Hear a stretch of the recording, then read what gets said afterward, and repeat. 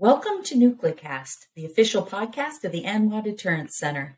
Each week, we bring you leading experts for a lively discussion on topics related to strategic nuclear deterrence. Our host is Dr. Adam Lowther, Director of Strategic Programs at the National Strategic Research Institute. The views of the hosts and the guests are their own.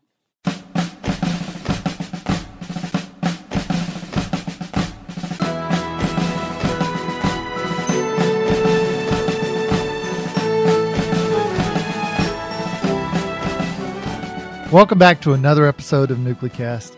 As always, I am still Adam Lowther, and today we have a very special guest, Major General Retired Rick Evans, who is now the Executive Director of the National Strategic Research Institute at the University of Nebraska, the UARC for STRATCOM. Now, thanks for being here, Rick. Yeah, glad to be back. I appreciate the invitation, so I must not have screwed it up too badly the first time.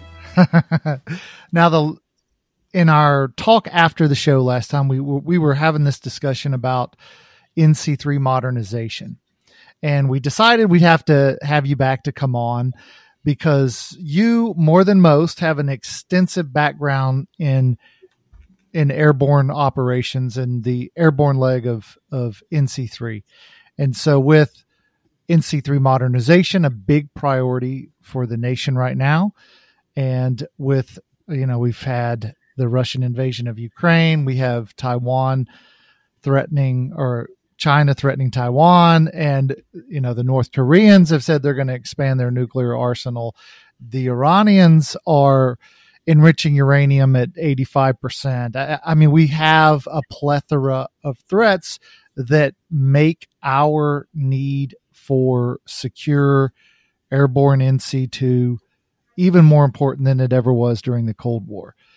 So with that, let's delve into a discussion. Can you start us off by giving us a little of the history of how we got airborne? How'd we get ABNCAP? How'd we get NAOC? How'd we get TACAMO? What's the history there? Yeah, I concur with your assessment, Adam, that we face a pretty dynamic threat environment. And that, of course, drives us to think about how do we modernize our NC3 architecture and systems and assets. Just at the same time, we're looking at all the challenges just in the triad modernization itself. And really, when you think about it, we were looking at the same thing back in the early 60s when we started thinking about how do we present ourselves with a survivable command and control capability if we have a exchange of nuclear attacks between the Soviet Union and the United States, and that really drives us back to that. Okay, what does survivable command and control look like?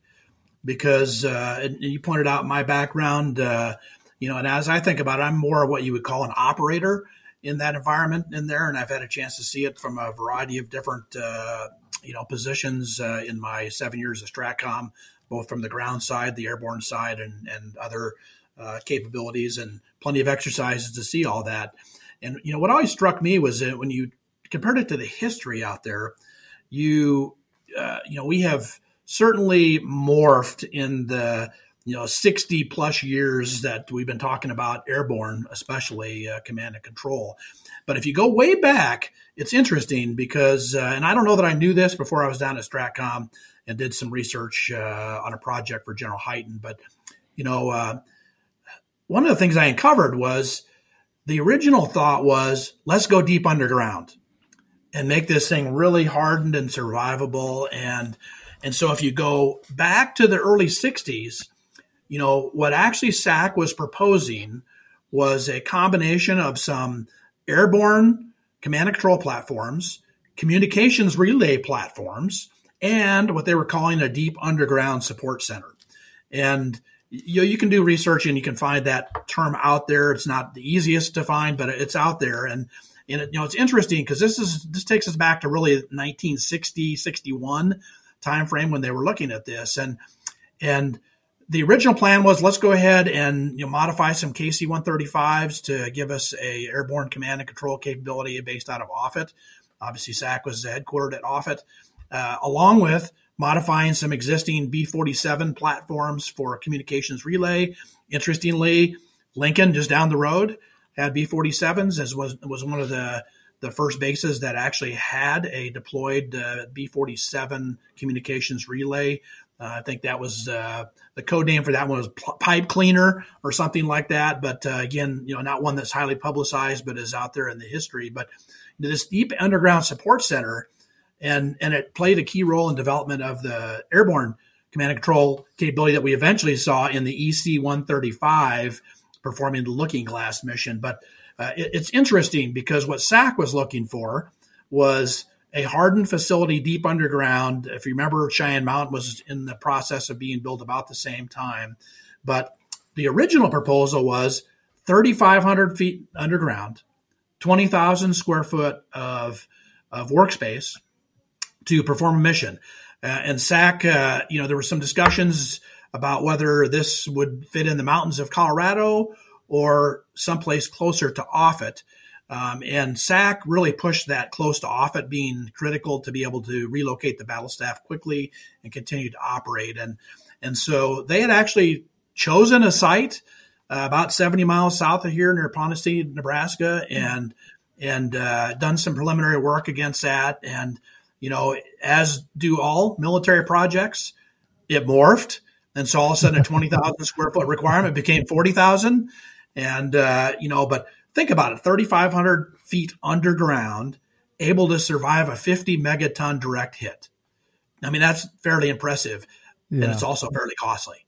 And so what they quickly found as they went through okay, how do we really think about this? And is that doable? And remember, there's some other things, and I don't want to confuse the audience with something else called the Deep Underground Command Center, which is a Washington, D.C. thing that was also going on at the same time. So this is more focused on allowing SAC to continue to its mission. But ultimately what they found was that was too costly to build this underground facility in there. And we also found it feasible to do the airborne mission. And so we focused in on that. And that's really kind of the start of the Air Force's involvement in an airborne capability. And also the Navy eventually came in there with the TACAMO and the EC-130. And then we ultimately moved, to the E4 being included in that as well. But, that's a little bit of the background. So this really goes back to the early 60s. And if you think about it, that became we deployed that capability very quickly. And when you think about it, and I had to go back and look at the dates, but I wrote them down. So on February 3rd, 1961, President Kennedy ordered the airborne command posts that SAC had in place to commence 24/7, 365 airborne alert. And that's a pretty huge date. Sure. So we had already, in a space of just a few years, built a fleet that was capable of backing up the SAC headquarters. And for those that aren't aware, the term Looking Glass really dates back to providing a mirror capability to the SAC underground command post at Offutt. And, of interest to me, since I grew up in this area, and actually I was in the SAC underground command post with my family on our tour back in the mid 70s. But it was pretty prominent. And the communications capabilities that were brought into the Omaha area to support SAC really are largely responsible for Omaha, for example, becoming the 800 capital of the world. And so it had dual telephone switches. It had connectivity that was better than any place in the country, maybe outside the Pentagon or the White House, or maybe even better than that. Highly connected and highly survivable. And your audience has seen charts out there that talk about the NC2 architecture of the 60s through the 90s.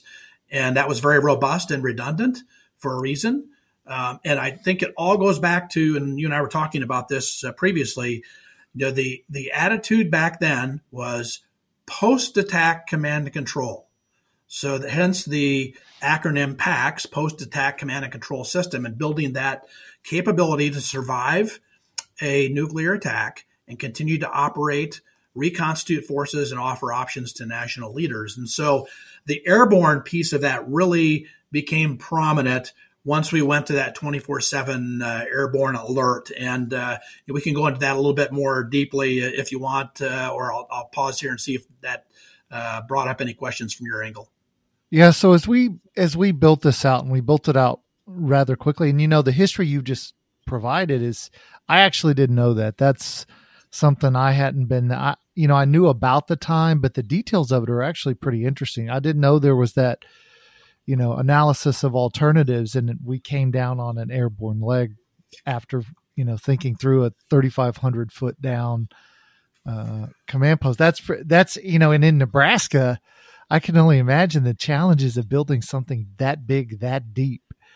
So that's certainly an interesting thing. But now, as we built out our airborne capability, can you walk listeners? Because some listeners probably know that there's an airborne leg, and they kind of know what we do.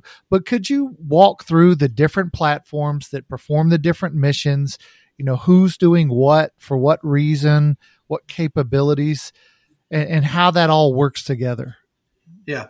So if you go back in that history that we just described in there, as once we settle on airborne, NC2 is kind of the survivable command and control capability that the nation needed in there. That really put us focused on the largest fleet at the time, the KC-135 or the C-135 fleet. And we all know today that fleet still survives. In fact, the E-6 TACAMO or Mercury aircraft operated by the Navy that performs the Looking Glass mission today for STRATCOM is a derivative of the 707 platform that forms the background of that. But when we go back, to the 60s, they made the decision to focus on the C-135. And, of course, the Air Force was the primary operator of C-135s. And so we essentially started modifying these aircraft into EC-135s. And there's a variety of different models of the EC-135, but that is essentially the platform that performed the Looking Glass mission, the SAC backup command post, if you will, from the earliest days in there, and did airborne launch or airborne alert from, I mentioned 3 February to 24 July 1990. We relied on that platform. And that was when we stood down from alert. One of the interesting things that I've found when I talk to audiences about, what I do, for example, as an airborne emergency action officer on the current Looking Glass platform, which is the Navy E-6, is most people said, well, I thought Looking Glass went away in the 90s. And no, it actually never went away. In fact, the mission still continues today, and it still continues on 24/7, 365 alert. It's just not airborne all the time. It can go airborne and do airborne alert, but it's not airborne in there. But I mentioned earlier the numbers are pretty amazing here. But I went back and pulled up a tracking sheet I had since I was a KC-135 wing commander at one time. And I had a tracking sheet of every 135 ever built by the Air Force and what happened to it. Wow. And when you go back and look at that, 700, 800 almost 135s built in there. The Air Force modified about 45 of those to become EC-130s, EC-135s. Some of those for SAC, but if you also remember, and your audience that's been around for a while, remember we used to have airborne command posts in PACOM, in UCOM, and other places. Even Tactical Air Command had an EC-135 platform in there that they used for command and control. And so we also had theater nuclear weapons at that time as well. But, you started out with that base fleet of about 45. I'm not even going to get into the B-47 part of this that I mentioned, but, I looked at the numbers. They actually modified 36 B-47s to do the mission, but that phased out pretty quickly because remember what was also going on in the 60s. Here in Nebraska, you mentioned building an underground command center like that. Well, at that time, we also built, for example, 12 Titan or Atlas silos in Nebraska. And so we were doing a lot of building here. Plus, we were getting the Minuteman fleet deployed not soon thereafter in Nebraska as well. So a lot of construction going on. But, we ended up with this fleet of 45. So think about the 45. Then the Navy also does the TACAMO, Take Charge and Move Out mission, which think about it as a VLF comm relay mission, primarily designed to link the National Command Authorities to submarines that are submerged and get emergency action messages to them. The Navy's had that mission for a long time. It started out in C-130s. And then I went back and looked at the numbers. They had 12 C-130s doing the TACAMO mission. Eventually, we added in some E-4s into that fleet before we won the Cold War. And so if you just add 45, EC-135s, 4 E-4s, and 12 EC-130s from the Navy in there. I mean, you're talking about somewhere around 60 platforms focused on NC2, Airborne NC2. Now let's look at today. Today, the Air Force made the decision in the late 90s to divest itself of the EC-135 fleet. They were facing a pretty large, do we re-engine it with the CFM56 engines that we were doing on the KC-135s and the RC-135s, or do we retire it?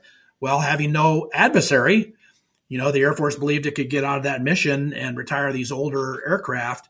And we bought into that as a nation, that we didn't need that robust capability that we had before with this 60 aircraft fleet.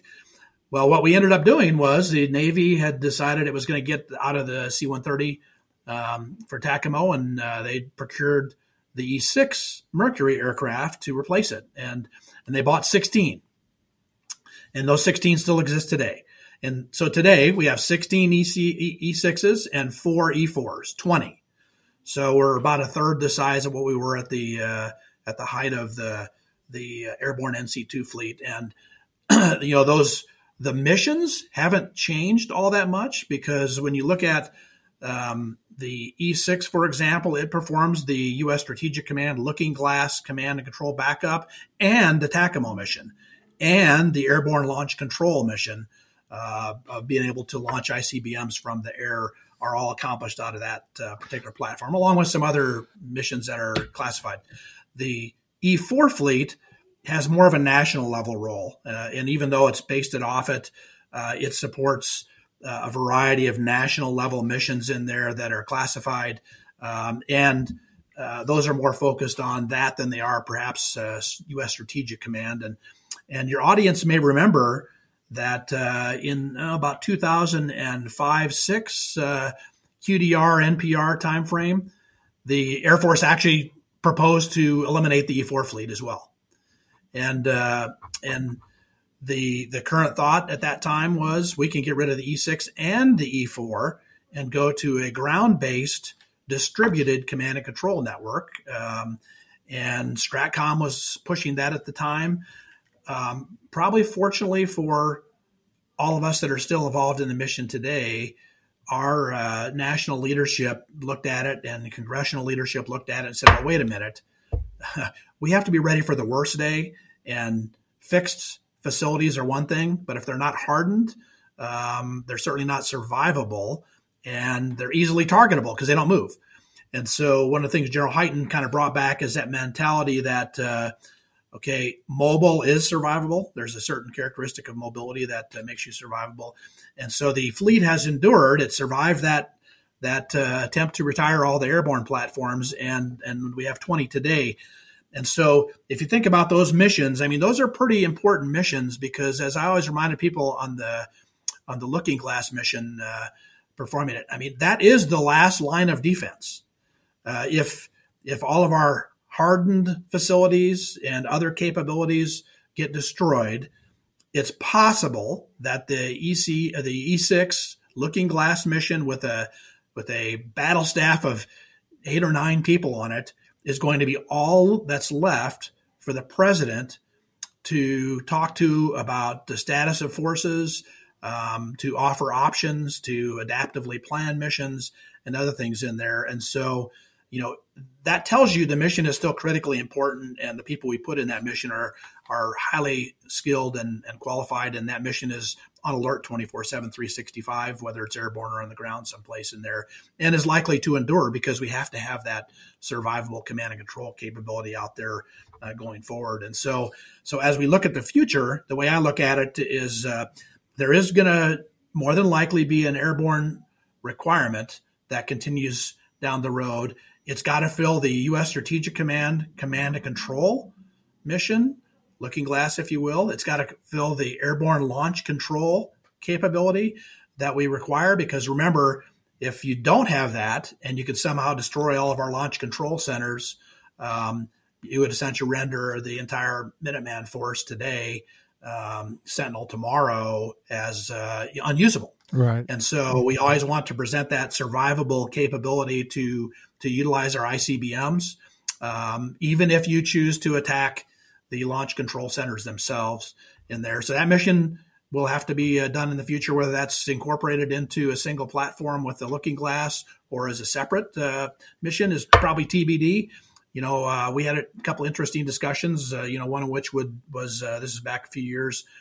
Could we use a biz jet for that? Something that's small, survivable, just has a very small staff on it, focused on the airborne launch control system mission, and maybe based closer to the ICBM fields.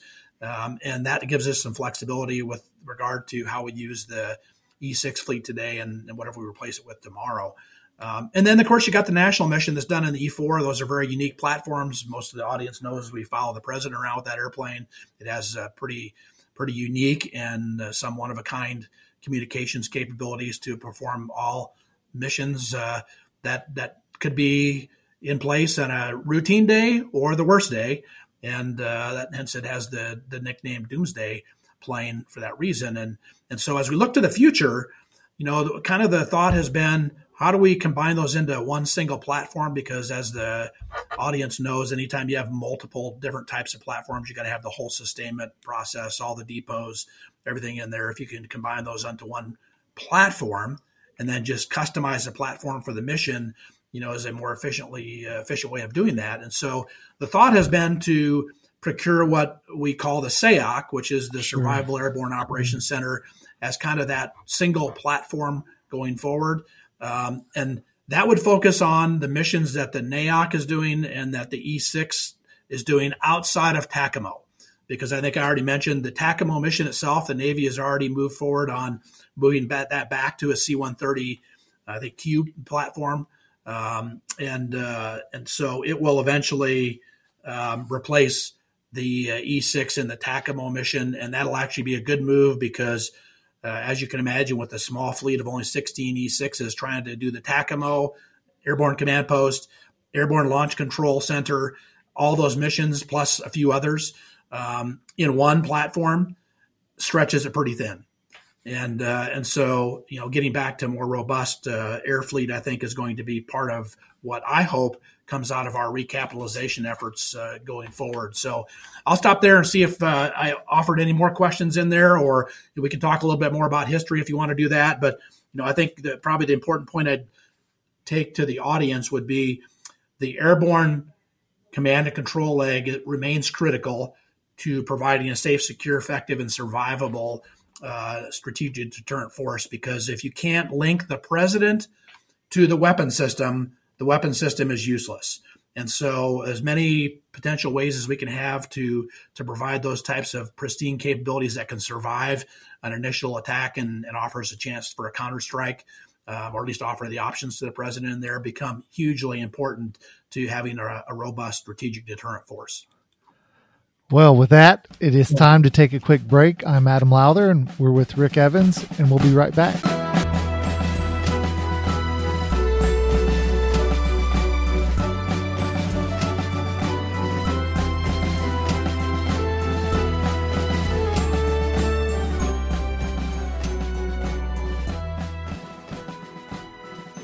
This episode of Nuclecast is brought to you by the ANWA Deterrence Center, whose mission is to educate Americans about the nuclear enterprise and strategic deterrence.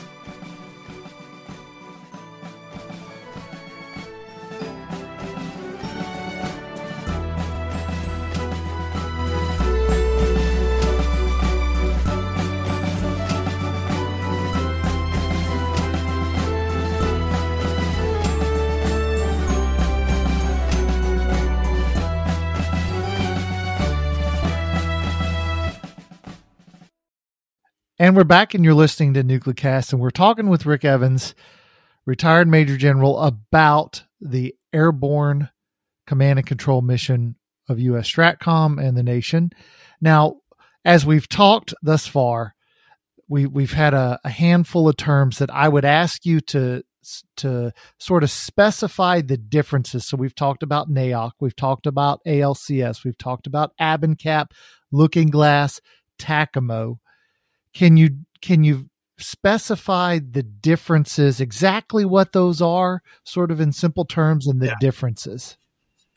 Yeah, and of course, any of us that live in the military world know that we've got an acronym for everything, and this is an area where you can go a lot deeper with acronyms. But so the way I would probably keep it simple is, so you have a E6 Mercury aircraft. Yep. And your audience can look that up as the E6B platform. And I didn't say it earlier, but interestingly, that platform was really designed only to do the TACAMO mission. So take charge and move out, which that's the Navy mission.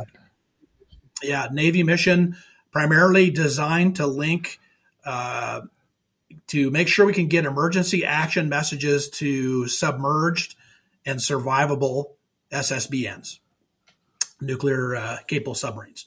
And so the fleet was later adapted. As I mentioned, the Air Force decided to get out of the airborne mission with the EC-135.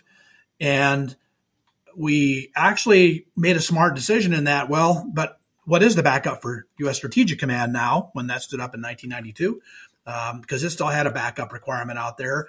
And so they modified the E-6 aircraft to include a U.S. Strategic Command battle staff. So as your audience thinks about these missions that are going on every day, with the E-6, for example, you're going to have an airplane on alert for the U.S. Strategic Command command and control backup, Looking Glass being the code name for that. You're going to have airplanes on alert at various places around the country to perform the TACAMO mission, which are communications relay, primarily, as you might expect, based on the coasts, to be able to communicate with submarines that are in the Atlantic and the Pacific area, and then the Airborne Launch Control System, ALCS mission, is actually built into the E-6 platform, and that's accomplished only when there's a U.S. Strategic Command battle staff on the aircraft. And so that mission is typically performed in conjunction with the Looking Glass alert mission, and we're able to reposition the aircraft to perform that mission throughout the three remaining Minuteman III fields, primarily in the north central part of the United States. And so that's kind of the E-6 part of that. The other thing I mentioned was the E-4B. So that is an Air Force aircraft, 747-200 model. 1970s vintage platforms that the Air Force bought and repurposed for this mission. Interestingly, if you look at the history of the NAOC, the National Airborne Operations Center, it started out as the National Emergency Airborne Command Post, known as NECAP. And so if you go way back, actually that mission was first on a 135. And then we purchased the 747s to give us a little more robust capability for all of the classified missions that platform does. But that's flown by the Air Force, based at Offutt Air Force Base. But obviously they do their own versions of alert around the country and around the world, depending upon who they're supporting. The audience will see the Secretary of Defense, for example, sometimes flies on that aircraft because he's able to maintain control over pretty much worldwide forces from that platform. And so it has very robust capabilities to do about any mission that the nation would need out of that. The E-6 fleet that I mentioned earlier is primarily based at Tinker Air Force Base, Oklahoma, although it does alert from various places around the country as well in terms of the fleet itself. So that E-4 fleet, the current mission is NAOC, National Airborne Operations Center, and there some of your audience will remember the term Night Watch. So that's kind of another code name you'll hear associated with the mission, but essentially on the watch all the time for the nation. And I do have a little bit of time flying on the NAOC, primarily for exercises and other things in there. So most of the missions are classified, and we can't go into great detail about those. But, a very unique platform, sort of a one of a kind. There's only 4 of them, and typically there's one in the depot at all times. We're lucky if we see 3 out available at any given time because, as you might imagine, these are very highly upgraded and survivable platforms. In fact, some of the videos you can see on the E-4, for example, talk about that they still use some analog systems on them, primarily because that makes them survivable. And so those are the platforms in place today. The new C-130 that the Navy is going to pursue, I think it's a J model EC-130, will replace the TACAMO part of the E-6. Now, what happens to the E6 fleet is a little bit up in the air. Will that be repurposed and focus on the other missions that I talked about earlier that it's assigned to it until we can come up with a different platform potentially? They'll have to make the decision. The Navy, of course, may or may not operate that in the future. What I would predict is you're going to see the Air Force get back into this mission for many reasons, one of which is it is an air mission, and it is pretty highly tied to a variety of Air Force capabilities that are out there. And of course, Offutt is the home of U.S. Strategic Command, an Air Force base in there. So I think you're likely to see whatever future aircraft we procure be in an Air Force platform down the road. It's also interesting. So that's some of the acronyms that we've talked about there. The other thing that I always remind folks, and the Airborne is just kind of an extension of ground-based command and control. And so we're talking about JADC2 today, but I mean, if for those that are history buffs, being able to go back and recreate, or at least look at from a historical perspective, the ground network that we had in place to be able to execute nuclear command and control with an airborne layer as well, was hugely impressive. And I got a chance to tour a former AT&T bunker that sits about 70 miles north of Omaha. It's decommissioned now, but I gave a speech one day to a group, and I gave them a set of these are parameters. This is a facility that exists in Nebraska and has these attributes. And for example, be able to take a 20 megaton hit within 1 mile and survive. Wow.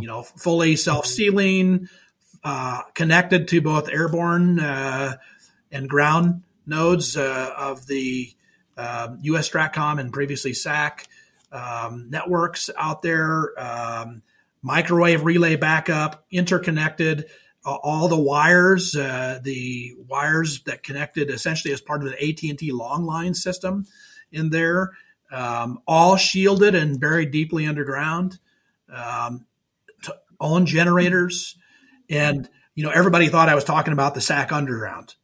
And what I was actually talking about was a 60,000 square foot EMP shielded bunker underground that was just designed to provide survivable communications capability. And so we as a nation, one of the other things we have to think about are, how do these other nodes, and I think this is part of the vision of U.S. Strategic Command in the NC3 Enterprise Center that's been established there, is how do we look at the future of command and control, especially survivable command and control, to complement the systems that were in development to upgrade our strategic deterrent force and to survive the threat for the next 15, 20, 30 years and present that capability to the president. So I don't want to discount the ground part of this, since we've been talking about mobile command and control, which is just one piece of a much larger network. But it is hugely important, and I think we as a nation need to think about what happens during an EMP attack, and can we survive that and continue to operate? And the airborne piece is one part, the ground is another part, and certainly there are lots of different nodes and players in that. But hopefully that answers kind of the question on some of the nomenclature and adds a little context for the audience. Well, unfortunately, we are out of time, but I'll be honest with you. I think that was a good overview of our airborne leg of command and control. And it was interesting, the historical component of it, and then how we've seen the evolution over time. And then now, from what you've said, it doesn't seem like we're in as bad a position with the airborne leg of NC3 as we may be in some other areas, pit manufacturing and other critical components. So it seems like we're doing a little better in this area. Yeah, and I think General Cotton has highlighted recently in his posture statements in front of Congress that those systems continue to do their job and provide us with a safe, secure, effective, and survivable nuclear deterrent force. The question now is, how do we get those into the same recapitalization pipeline that we have about everything else that you just mentioned in right now?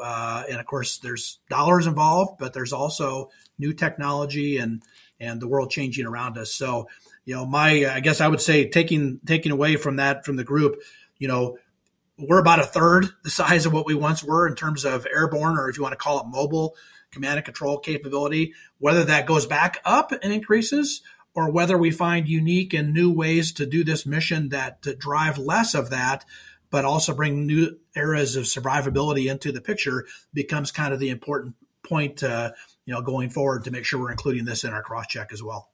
All right. With that, we'll make that the last word. I want to thank Major General Retired Rick Evans, NSRI Director, for coming on. Thanks for talking about the airborne leg of NC3.